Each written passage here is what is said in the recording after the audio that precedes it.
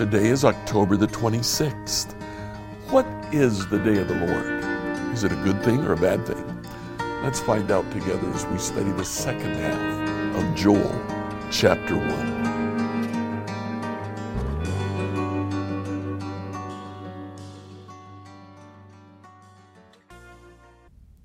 Yesterday, as we opened the book of Joel, we saw how people wept over an influx, a devastating locust swarm.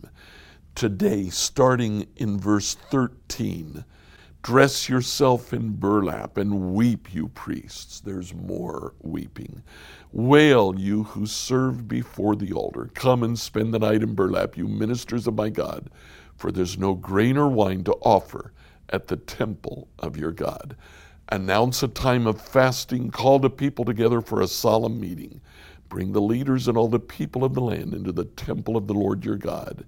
Cry out to him there. Then later, in verse 16, our food disappears before our very eyes.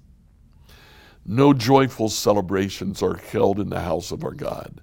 The seeds die in the parched ground, the grain crops fail, the barns stand empty. Granaries are abandoned.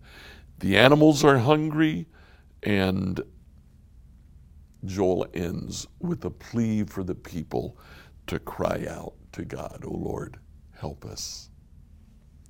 Now, it's in verse 15, in the middle of these two sections that talk about weeping, that Joel says the day of the Lord is near.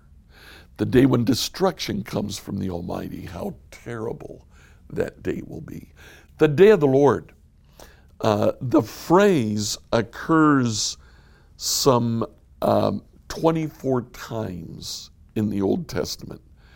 Twice, it simply refers to the Sabbath day, the day of the Lord.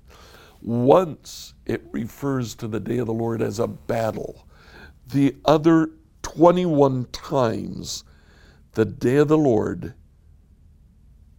is a terrible day. It's not a good day. It's used to talk about cruelty, about God's anger, about destruction. It's called the great and terrible day of the Lord. In Obadiah, which is one of the minor prophets, it simply is one chapter. Obadiah verse 15 says, "The day is near when I, the Lord, will judge all godless nations." Now, Israel kind of fell back on that. Israel looked at that and said, "Oh, the day of the Lord is when God will judge the nations."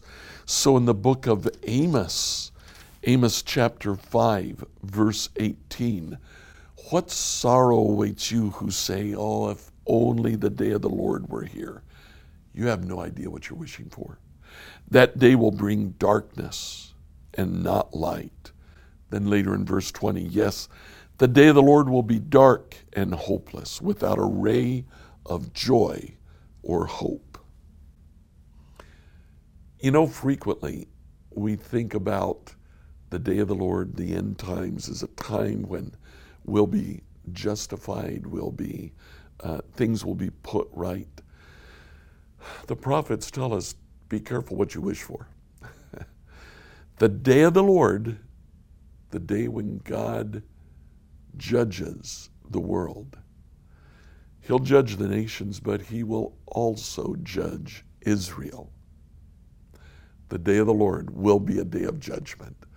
So today is a good day for us to take a look at our own life, evaluate what we are doing, and find out if there's anything in our life that we need to confess to the Lord.